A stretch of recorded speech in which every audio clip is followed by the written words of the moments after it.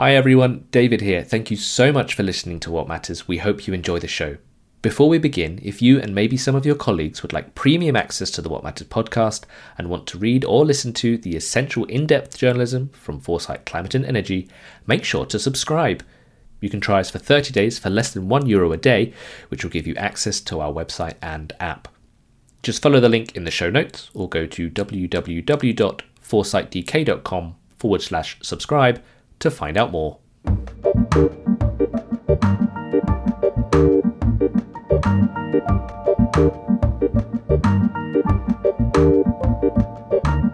Hello and welcome to episode 6 of What Matters, the podcast from Foresight Climate and Energy.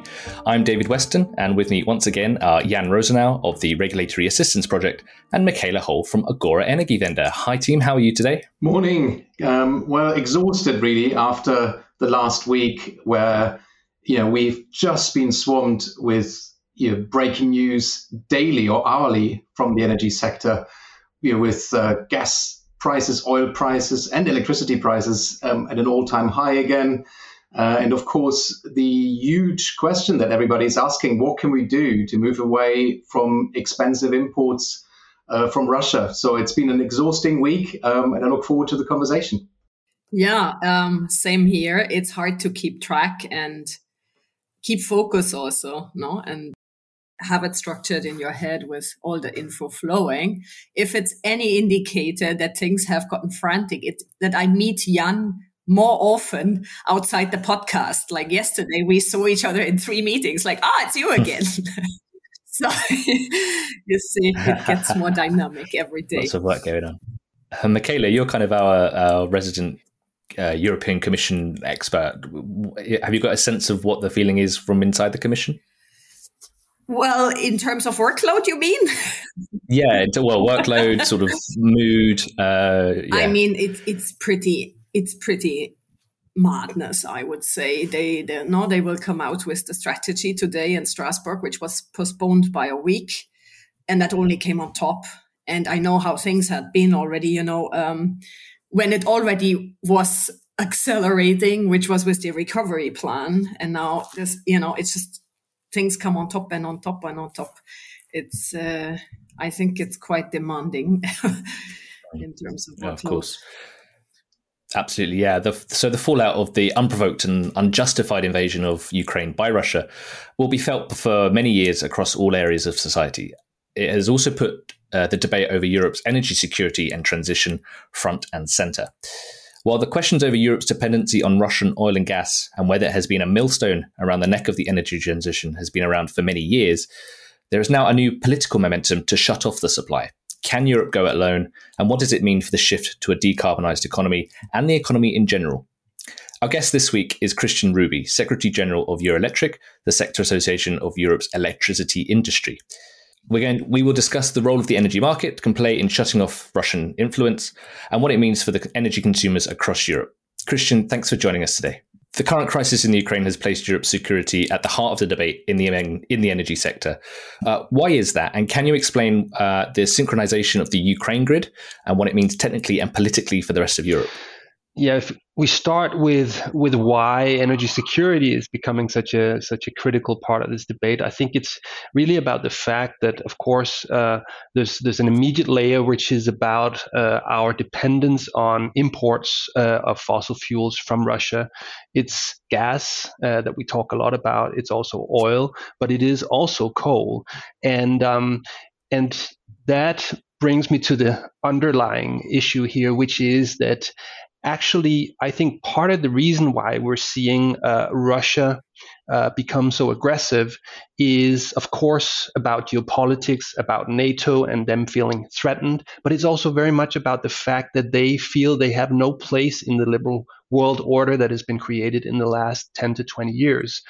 They do not have a democratically legitimate regime, and they do not have anything to offer for the energy transition. More and more, they see themselves marginalized and having nothing on the shelves that they can offer the world.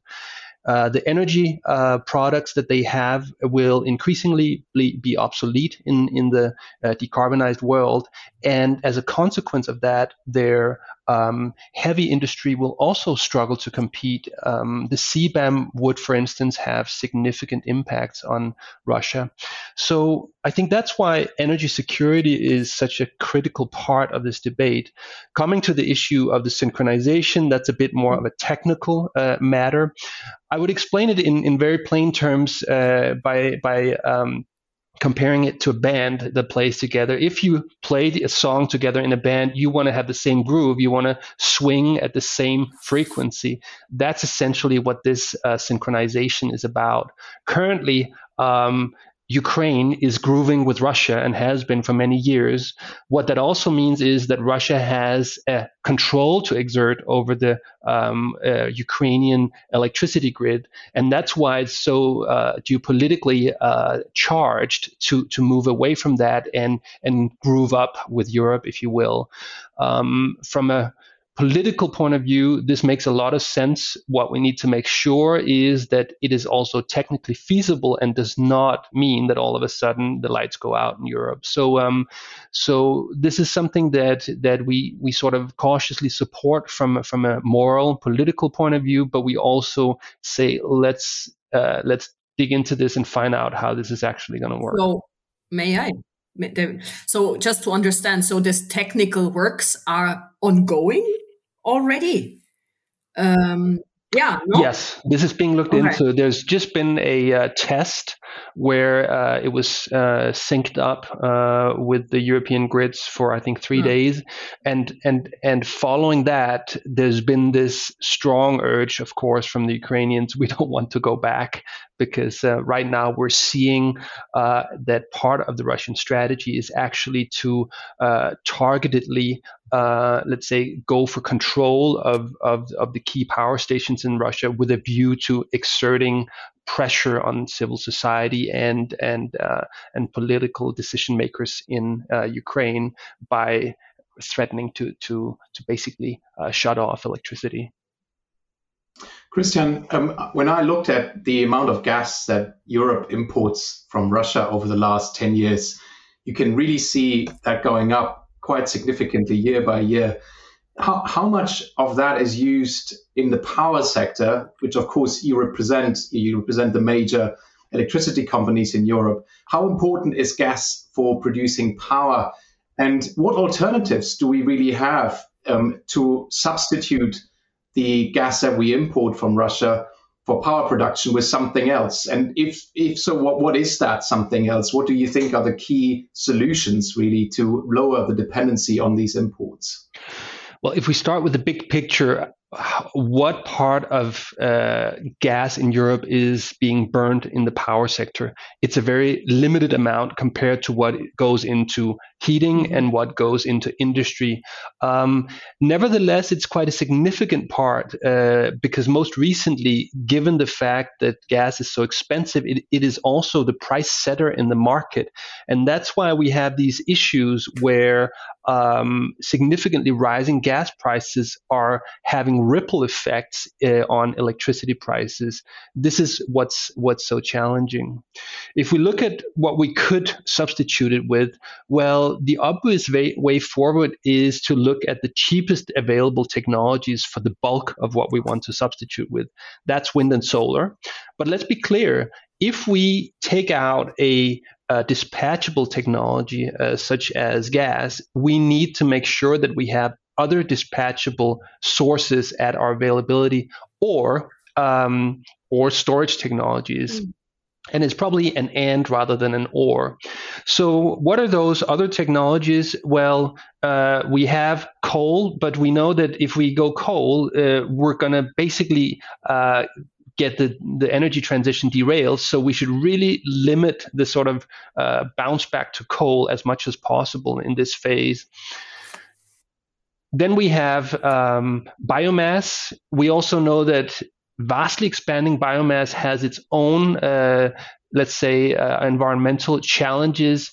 And then we have nuclear. And we also know the challenges around nuclear. But we have to be honest and clear and pragmatic in this situation and say we need to use the options available. We cannot be too picky here. We have an immediate massive moral and geopolitical crisis right at the front of Europe. So we cannot be too Puritan. We need to look at what's actually possible and play with that.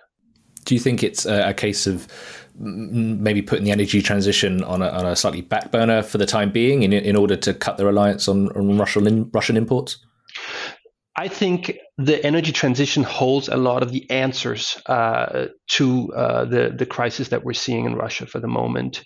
If we want to wean ourselves off fossil fuels, and let's be clear, as I said, a lot of the fossil fuels we get today come from Russia, we need a massive increase in renewables and other carbon neutral technologies. So it's really about speeding those processes up. It's about electrifying end use sectors. It's about getting away from those imported products that put us at a dependency and have also put us in this state of political paralysis and made us unable to provide the adequate response in this situation. I'm glad you said that. I think if anything, if one has learned anything from the past, it's that, in the past you saw renewables, electrification, energy efficiency as the key solutions for climate change. But actually now, and it has been phrased most prominently by the German finance minister last week, renewables and energy efficiency are actually also security of supply tools. I think that's what has changed in this debate, and it's very important. Christian, if I may, going back to your other options, did I understand you correctly that basically, and I think I could go along with that you say whatever we have in terms of existing capacity, nuclear, biomass or coal, we should be pragmatic in the way that we use it.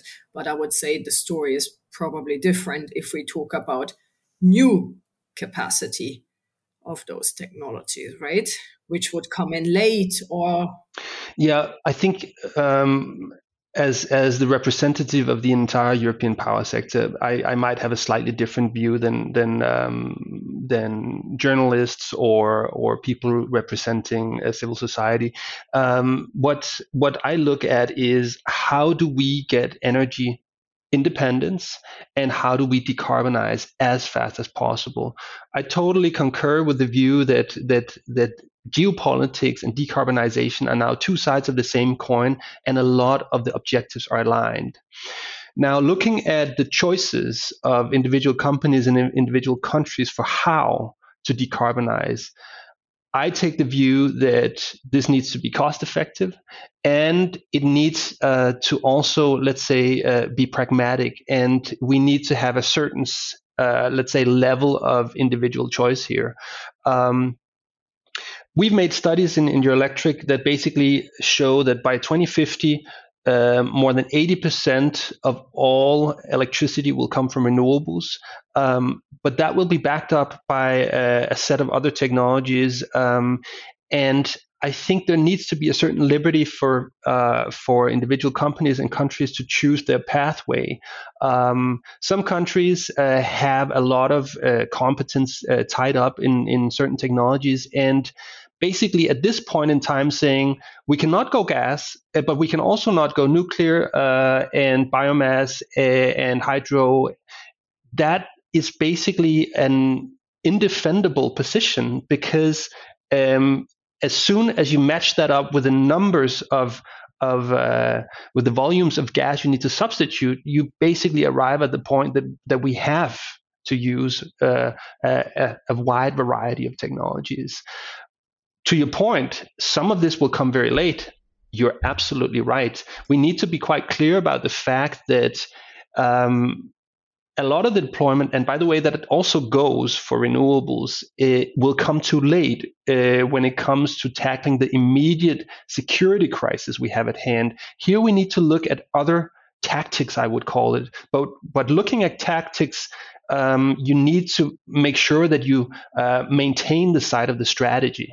There's an important time dimension, isn't there, to this? I mean, we have a short-term response. People asking the question, what can we do this year before next winter, essentially? And then there is the more longer-term dimension, which is the next 5 to 10 years. And clearly the answers to what we can do this year opposed to what we can do in 5 or 10 years will be quite different. I have seen calls also for turning down thermostats, for example, in buildings, which would have a huge impact directly if everybody participated. But of course, that is not changing the underlying supply structure that we have. And those effects might not be persistent. People may, and this is what experience shows in previous energy crises, they may do this for 1 year, maybe a couple of years, but then many people will revert back to their previous behavior. So when you look at what the EU is going to publish today, the strategy that will come out, do you think that's going to contain both sort of short-term measures and more long-term measures? And if so, what do you expect from the strategy, what the Commission will announce later today? Well, I'm always kind of cautious to judge too much on leaks. But from what we've seen, I'm really not impressed, sorry to say. And that has to do with the fact that I think they overemphasize the immediate term and they tend to forget about the longer term in what we've seen so far. Let's be very clear, it is absolutely necessary to diversify gas supplies at this stage and do as much as possible.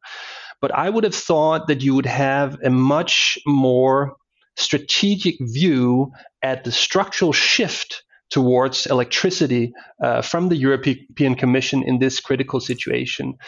And why am I saying that? Well, because we know that electrifying end use is very much about energy savings. So what is it we could do in the longer term? We could save an awful lot of fossil fuels by switching to electricity. That's in transport, and it's very much in heating, and it's also in industry. That way, we would structurally reduce our dependence on gas, and at the same time, we would switch to something where we have more efficiency and we have more European control, frankly, on the volumes available, because electricity production tends to happen on the continent. So I would have expected a much more strategic look at this and also a much stronger focus on creating the frameworks for consistent accelerated investments into electricity. Unfortunately, from what we've seen until now, we have neither of those two, and that's a travesty, frankly. But Christian, surely the aim of the report from the European Commission today just to try and get off Russian gas, and so they have to. There's an immediacy to that. Electrification is, of course, the right route to go down in terms of the energy transition over the next sort of 10, 20 years. But over this coming 12 months, as Jan put forward, the biggest thing we can do from an energy security standpoint and from a moral standpoint is to get off Russian gas as quickly as possible. Yeah, but I tend to agree with what Christian said. I think you cannot artificially separate it short and long term too much. I mean, if you see the document, so basically the approach was still, okay, we need to get off Russian gas, but by diversifying to other sources of gas. Whereas this electrification first story, which was basically to not look at the gas market in an isolated manner, and that electrification first and energy efficiency first story was very prominent in Commission strategies until circa 1 year ago, is not there. As Christian said, you can work with the power sector where we have cheap options like wind and solar, which somehow, despite their massive cost reductions we've seen, do not inspire politicians in the same way as the old recipes, I'm afraid to say. You will have to electrify the hell out of everything, as Michael Liebrecht tends to say, and create the space for gas where it will take a bit longer to replace it in industry and in heating. But I agree with Christian that structural question is not as prominent, or was in those leaks not as prominent as one would have imagined. What is impressive, though, I think, is how the conversation is starting to change, with even politicians representing political parties who were previously rather skeptical of the energy transition and renewables, such as the Liberal Party in Germany, are now calling renewables freedom energy or freedom electricity, which is a new term that they have certainly not used before. And that is changing. So I think the perception of renewables is gradually changing. We're not doing enough yet, I think, to support that transition. But you can see that even politicians who were more skeptical, I think, are now understanding increasingly that renewables that generate electricity in Europe are a very important lever to reduce dependency on imports. So I'm perhaps a bit more hopeful than you, Michaela, that we are making progress, at least when it comes to the rhetoric. I think it remains to be seen whether that is backed up by solid policy. Well, I would concur so far that if we look at the one thing that really stands out as a sort of significant bet here, it is the idea that we could accelerate renewables even further, and there's a very strong thrust to do away with the permitting issues that have been raised by industry for years and years, and I would say in recent years even more vocally, because we can see that this is the one huge bottleneck for deployment. And I think there are a few interesting formulations in the most recent leak I saw, which was about considering renewable energy projects and the related grid infrastructures as a matter of public interest, and therefore giving them that sort of, let's say, status also in relation to permitting processes. And the other thing being that there were specific formulations about identifying well-suited areas for deployment. This has been one of those things that has been lacking. We've seen higher and higher targets, which is great, but targets alone will not do the job. You cannot stop at saying, I'm going to run 42 kilometers. You actually have to run them and find a way for your body to do that. Yeah.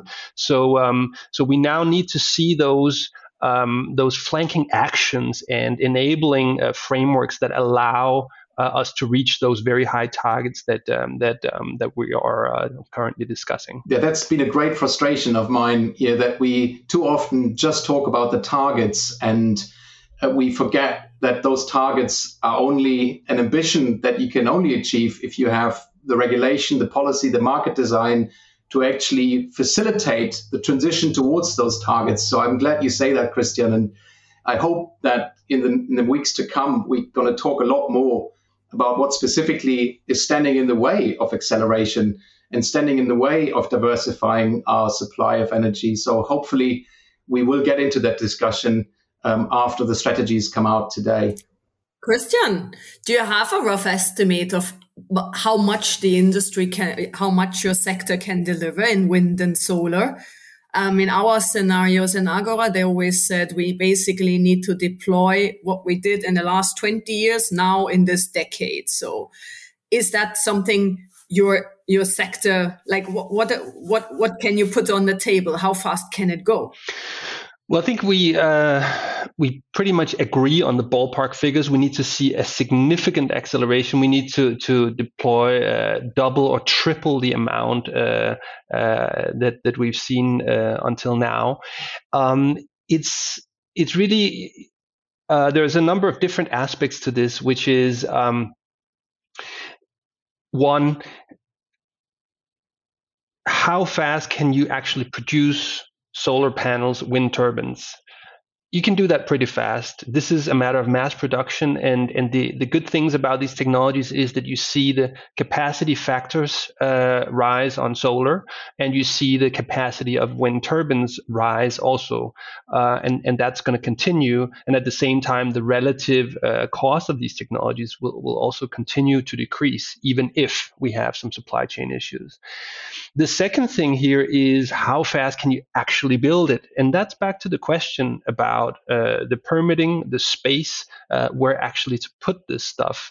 And this is what really is holding things back.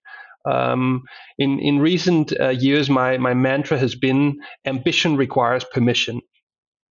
It's great if we have the ambition to run a marathon. If we don't get the permission to actually run it, we're not going anywhere. And this is where many things are stuck today.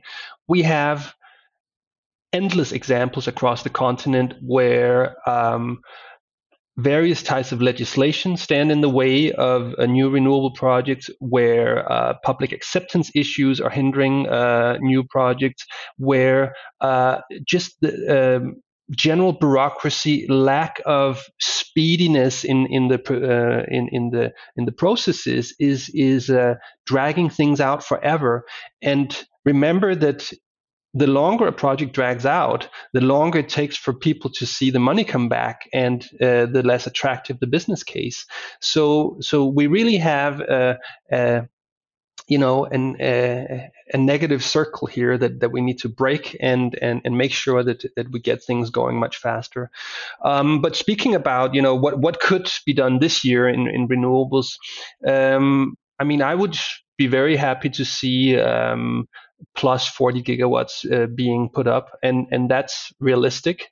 We've seen in the last recent years 20 gigawatts of solar come online every year, and then we have wind, which is a bit lower, and frankly, for that to sort of reach the necessary levels of deployment, you need to double the amount of wind that is coming onto the grid for the moment.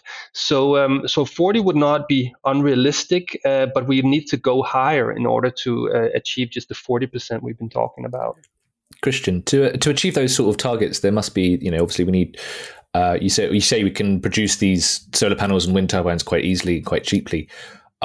Is Europe not then at risk of becoming dependent on these sort of supply chains? And I know, a lot of solar panels come from China. A lot of wind turbine blades are now being made outside of Europe. Is Europe running into another sort of energy security pipeline crisis by ramping up the renewables? And can we not does the production need to come back into Europe as well? Well, I think we need to remember that for many, many years, we have lauded the merits of globalization. We live in an interconnected world, and that's a good thing. So it's good to trade with each other. And actually, if it weren't the fact that we were buying fossil product from Russia, it would have been a good thing actually to have trade relations, because trade relations tend also to work in the other direction than military conflict. That tends to create cultural bonds and civilized relations between nations. So we are dependent on global supply chains for pretty much anything we consume in Europe. The good thing about the wind industry, for instance, is that we have some significant European strongholds here. My country, Denmark, happens to be a big producer of wind turbines. Germany has a big industrial base for wind energy and its supply chain. The same for Spain. So we have hundreds of companies in the supply chain of wind in Europe. Solar is a bit of a different story. We kind of lost out to China on that one. But again, importing things is not per se a bad thing. We will need to do that for many things. But speaking of this kind of, let's say, homegrown approach, I think it's a travesty that we've not yet explored the possibility of building a world-leading industry in heat pumps.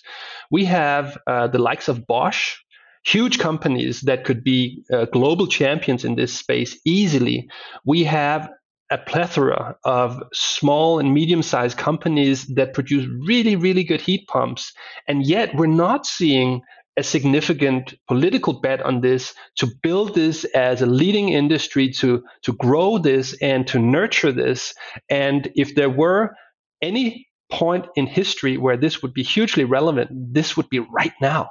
So why is that not happening? That is a lack of political leadership, in my view.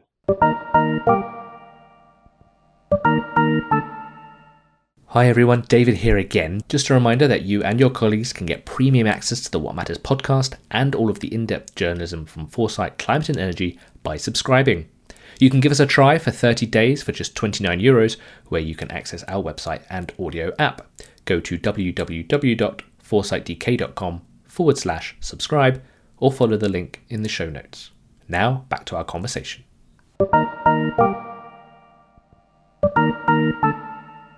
I got to come in there because heat pumps are, of course, one of my pet topics. I just published a piece last week for Carbon Brief looking at the growth figures we've seen in a number of countries around the world in 2021, which are really encouraging. In some places, such as Poland, for example, we've seen growth that is more than 60% in a single year. So there are signs that the market is starting to change, and that's very positive. We keep hearing arguments that the electricity system cannot cope with all those heat pumps. Also, people say, well, if you produce electricity with fossil fuels, such as gas, using that in heat pumps is less efficient. What do you respond to sort of skeptics like that, Christian, who say, well, heat pumps are very well, but they just can't work at scale. The electricity grid will collapse. There won't be enough clean electricity to actually run those heat pumps. What's your response to that, and how would you address those arguments? Well, I think you mentioned three things here. First of all, will they ever work on their own? You mentioned the grid dimension, and you mentioned the source of electricity supply. So let's take those one by one. Looking at the source, I've seen some interesting studies that basically, if you had an electricity supply consisting 100% of gas, you would still have savings by going to heating via a heat pump because of the inherent efficiency in the pump. You're actually drawing heat from the surroundings around you and thus have a hugely, let's say, efficient type of heating system with a heat pump. So that's for the first part. For the second part about the grids, we have to be clear that electrifying big parts of the economy will need investments, and that is also the case for the grids. We are looking at a significant shift in the energy system towards more decentralization. We are expecting some 30 million heat pumps to join the grids in the 2020s if we want to reach the 55%, and we have some 15 million installed today. So this is a very significant uptick. At the same time, we have maybe 50 million electric cars joining that grid, a lot of renewable resource. So let's be very clear, we need to have timely investments in modernization, digitization of distribution grids in order to cope with this. But this is not something that's scary for the industry. We're talking about an uptick in investments of some 50%, and then we need to deal with it, just as we dealt with the introduction of 3G, 4G, and now 5G. This is absolutely doable. And the last thing is, do the heat pumps work at all? I sometimes get that from people who switch to an air-to-air heat pump. I have one myself. I think it works really well. But I think what's interesting is really that we need to see some shifts to more robust, bigger heat pumps that already exist in the market. And what I'm thinking of here is the air to water heat pumps that would be really well suited to replace gas boilers in individual homes.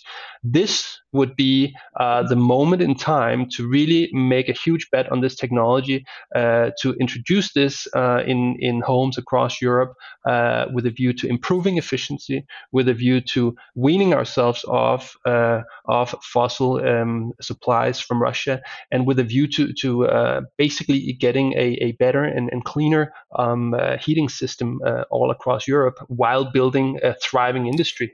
I'm getting heat pump envy. First, Jan shows off with his heat pump. Now the guests. I want one too. I should add that I think you asked the question, which is very legitimate. Why do we not have a European heat pump leader shaping up?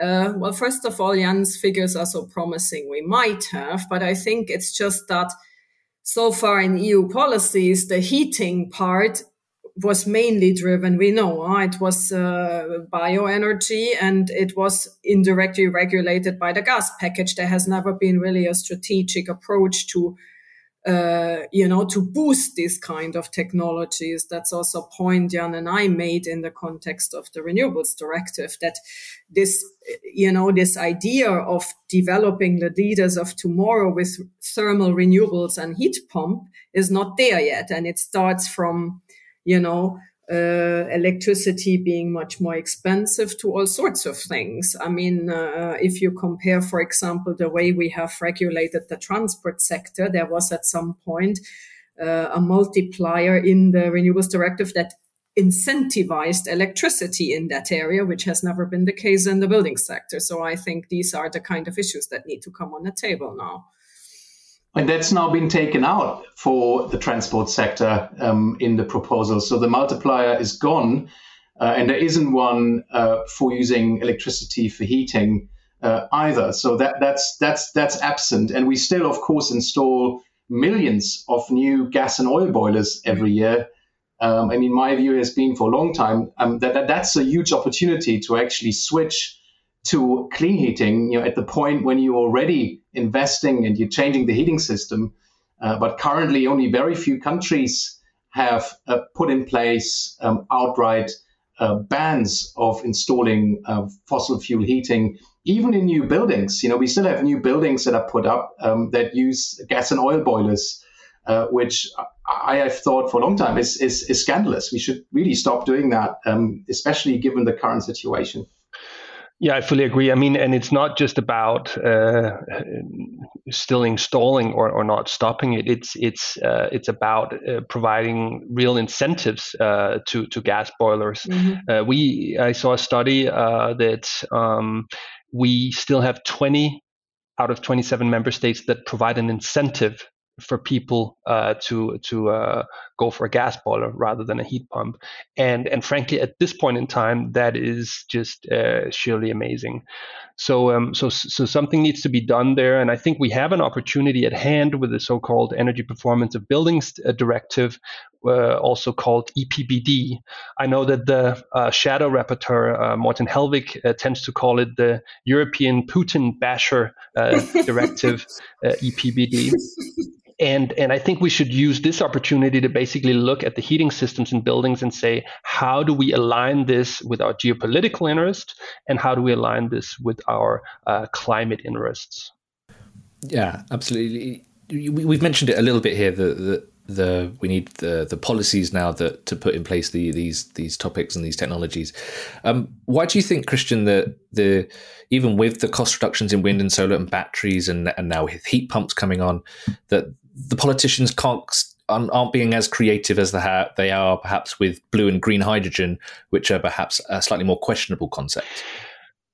Well, I would say that we've seen significant improvements in recent years. If you compare, let's say, with 10 or 15 years ago, there's been what I would call almost a paradigm shift in the thinking in the European Commission around electrification. If you look at the 2050 roadmap from 2011, electricity was almost absent. There was a slight increase, but it's nothing compared to the more recent scenarios they've developed. We've seen very, very strong targets, extremely strong targets, I would say, on renewables and efficiency, that in a normal scenario with the current bottlenecks are difficult to achieve, let's be clear. So I think there's been some improvements. Could they do more, and could they be more creative? Absolutely. I totally agree. And we're actually working on a couple of different projects where we try to spur that creativity and try to force some out of the box thinking when it comes to a renewable deployment. We're currently working on a project that we call Power Plant, which follows the fundamental logic that power and plants need to go together, and that we need to assess new power installations in relation to the surrounding nature, and also see where we can get that synergy going between renewable deployment and improved biodiversity. And one of the obvious places to look for that is in agriculture.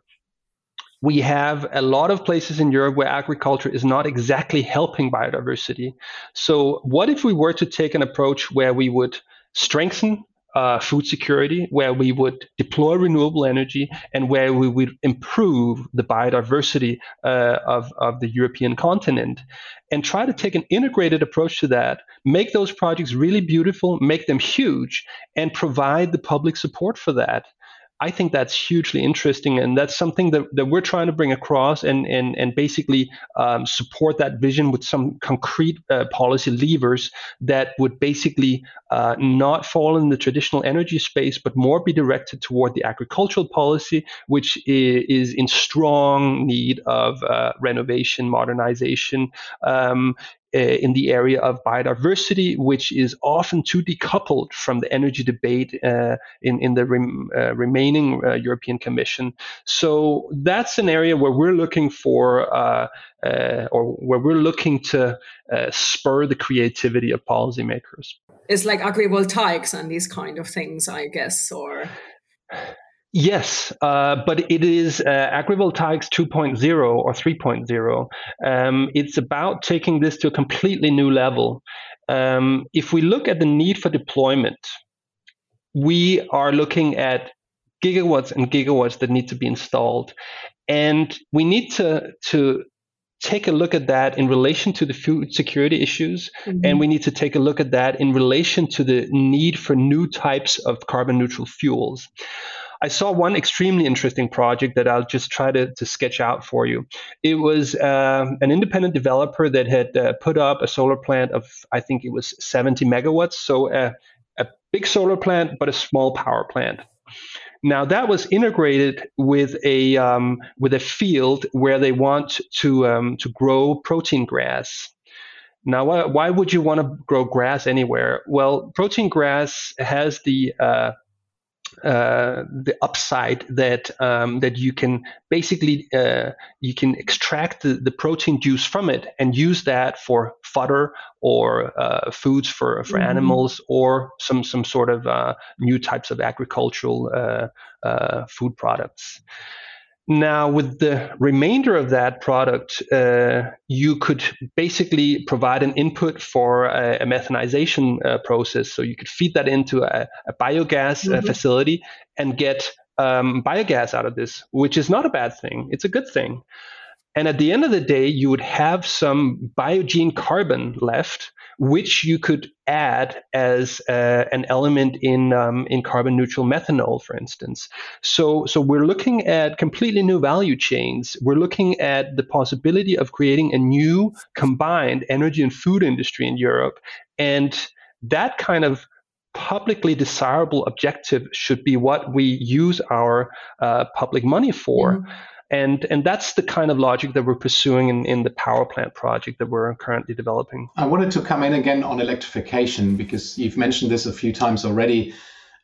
Maybe it's worthwhile explaining to our listeners why electrification is such an important feature of the transition, and what benefits it could deliver. And Christian, I'm sure you've been asked that question many times, but I think it would be worthwhile spelling that out as clearly as you can.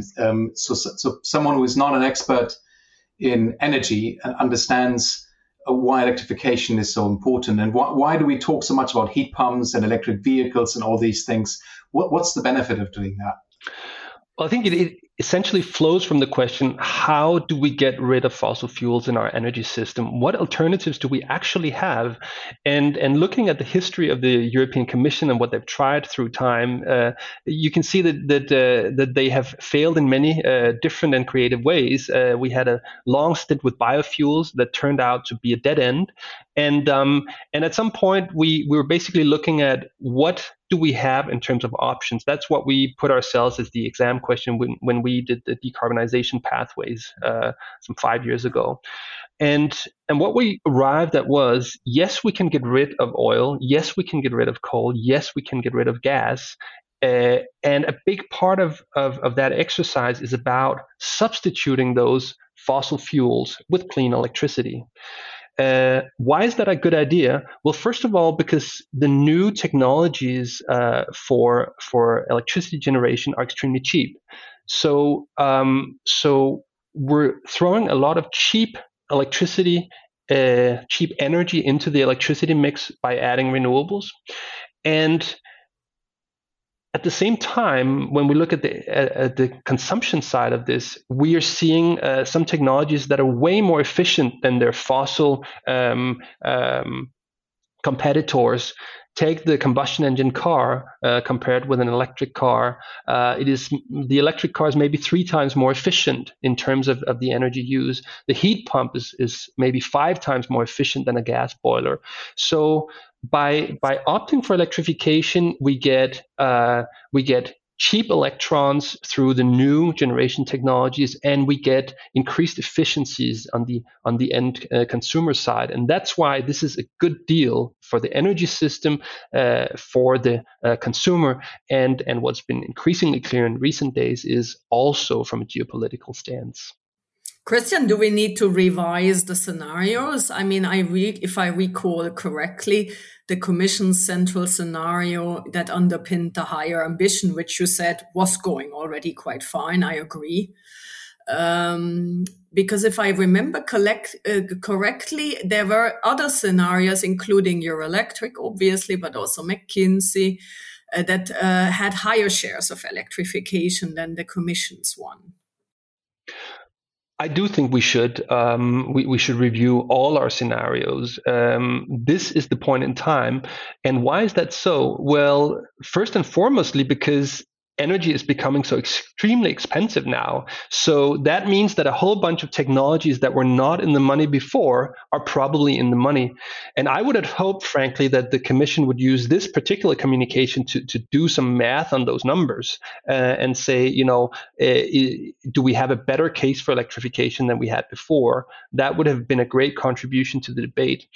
But looking a bit deeper at the current scenarios, if you then basically compare what you have in the long-term strategy of the European Commission with the 10-year network development plans, you see that whereas the long-term plan foresees a transition to 50% electrification and a significant reduction in the use of gas, the plans in the 10-year network development plans are basically to maintain the current levels of gas consumption well into the 30s and maybe even until 2040. And there we have to ask ourselves the question, is that really feasible? Is it realistic? Is it desirable, especially in the situation that we have today? So yes, absolutely, we should be looking at those scenarios. And currently we're actually taking a look at this perspective in a 2040 timeframe. We do too in Agora, I should add. So we can compare notes. Christian, just very quickly, I just want to touch on digitalization briefly. We've spoken about it in our previous podcast. Eurelectric has members such as Google and Microsoft. But the uptake of digital projects and the digitalization of the energy transition seems to be quite slow. What do you think we can do to help speed up the take-up of digital tools, and can it help with the current crisis and with Europe's energy independence?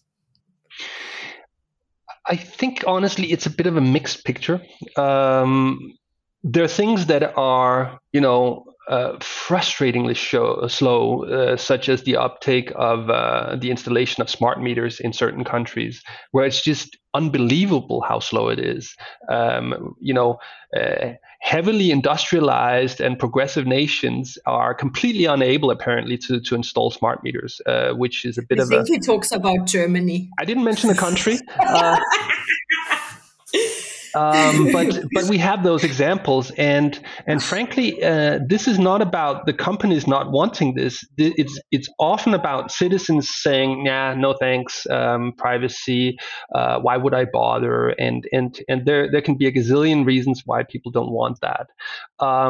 But so you have some things that basically sort of structurally inhibit the rollout of no regret digital solutions.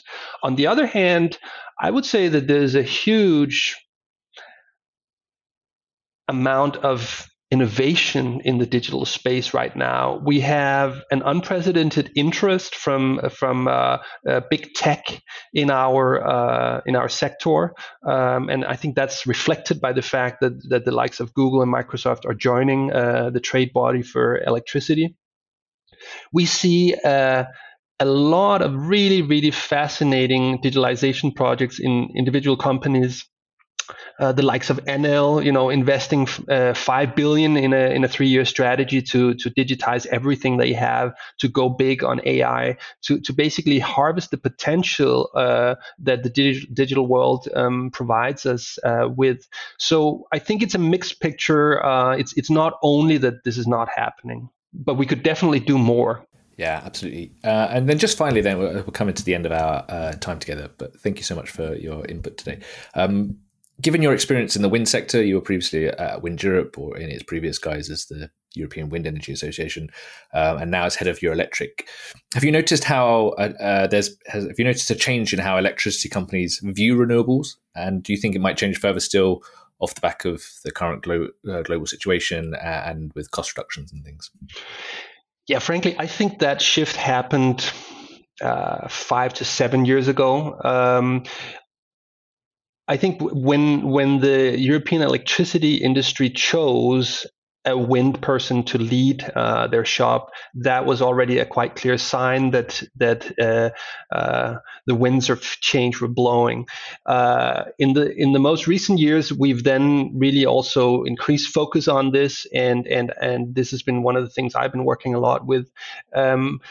And when you look at something, an obvious indicator like generation investments, they are really very, very unequivocally pointing towards renewables as the future. That's just indisputable. Again, we really have to maintain that nuance, which is it is overwhelming renewables, but we need the system to function, and that requires some backup technologies.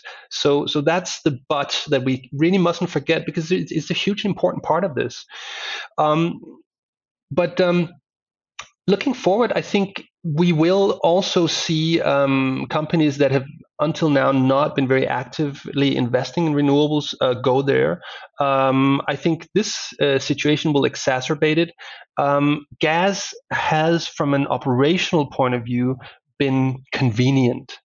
It's easy because there was an existing infrastructure. There was a safe supply. Russia has been a very, very reliable supplier of gas for many, many years, and it has been volumes that have been very, very difficult and remain difficult to substitute.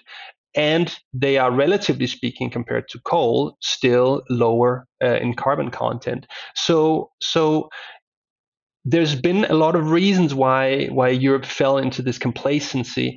Now we've also faced a very, very stark wake-up call with the atrocities, frankly, that we're seeing the Russians commit in Ukraine, and the threat that this will spread, because most people that have been looking at what Putin is saying realize that he would not necessarily stop at Ukraine. He would go further.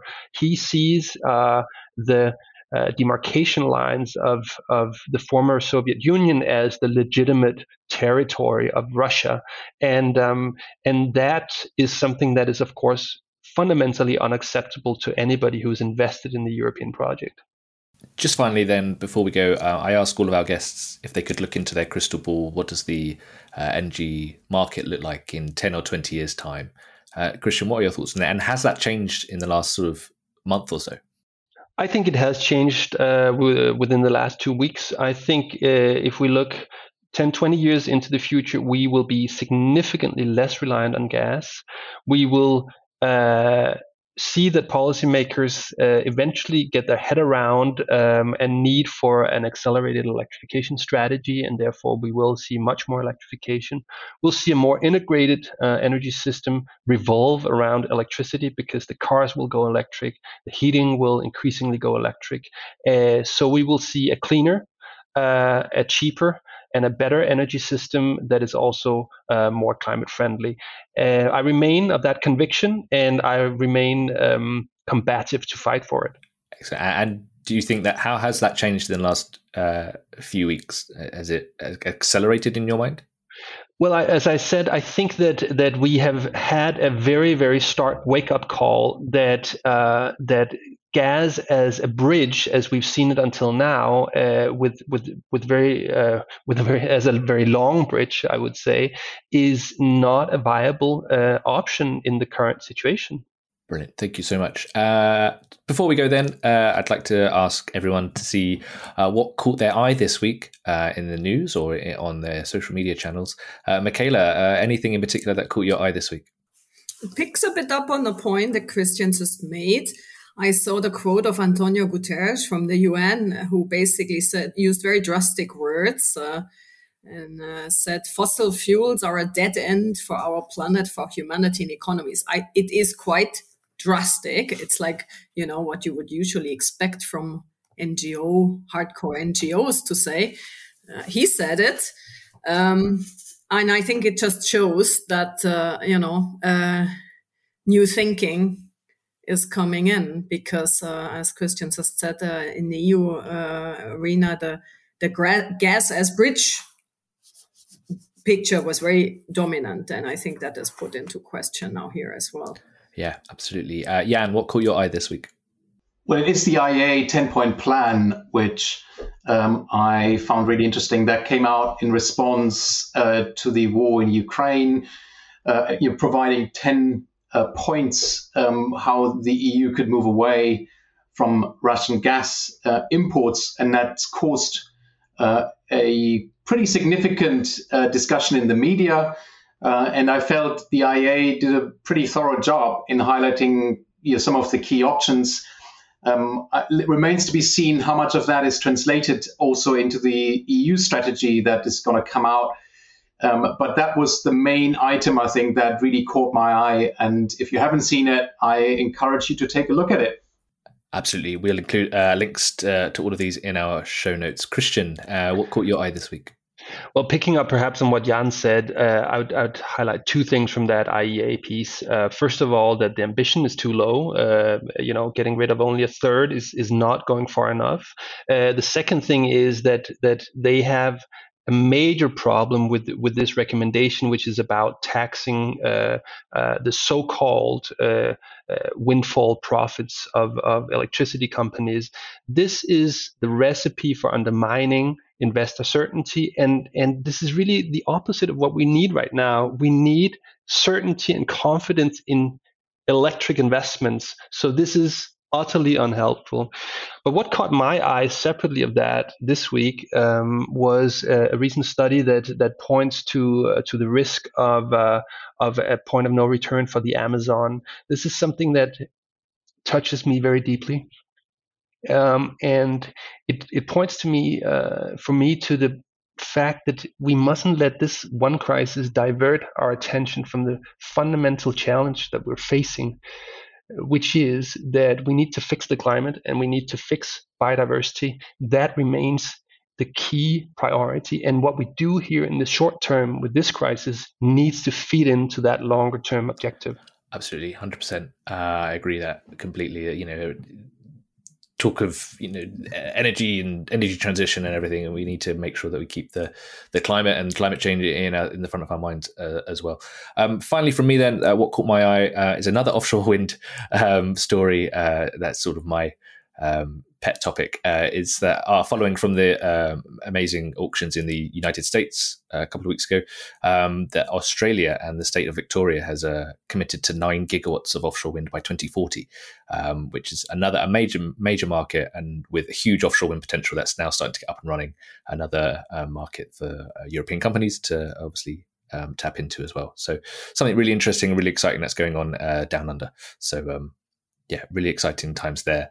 And another major market that could compete with the US and Europe as well. So really exciting. Thank you so much. That's all we have time for today.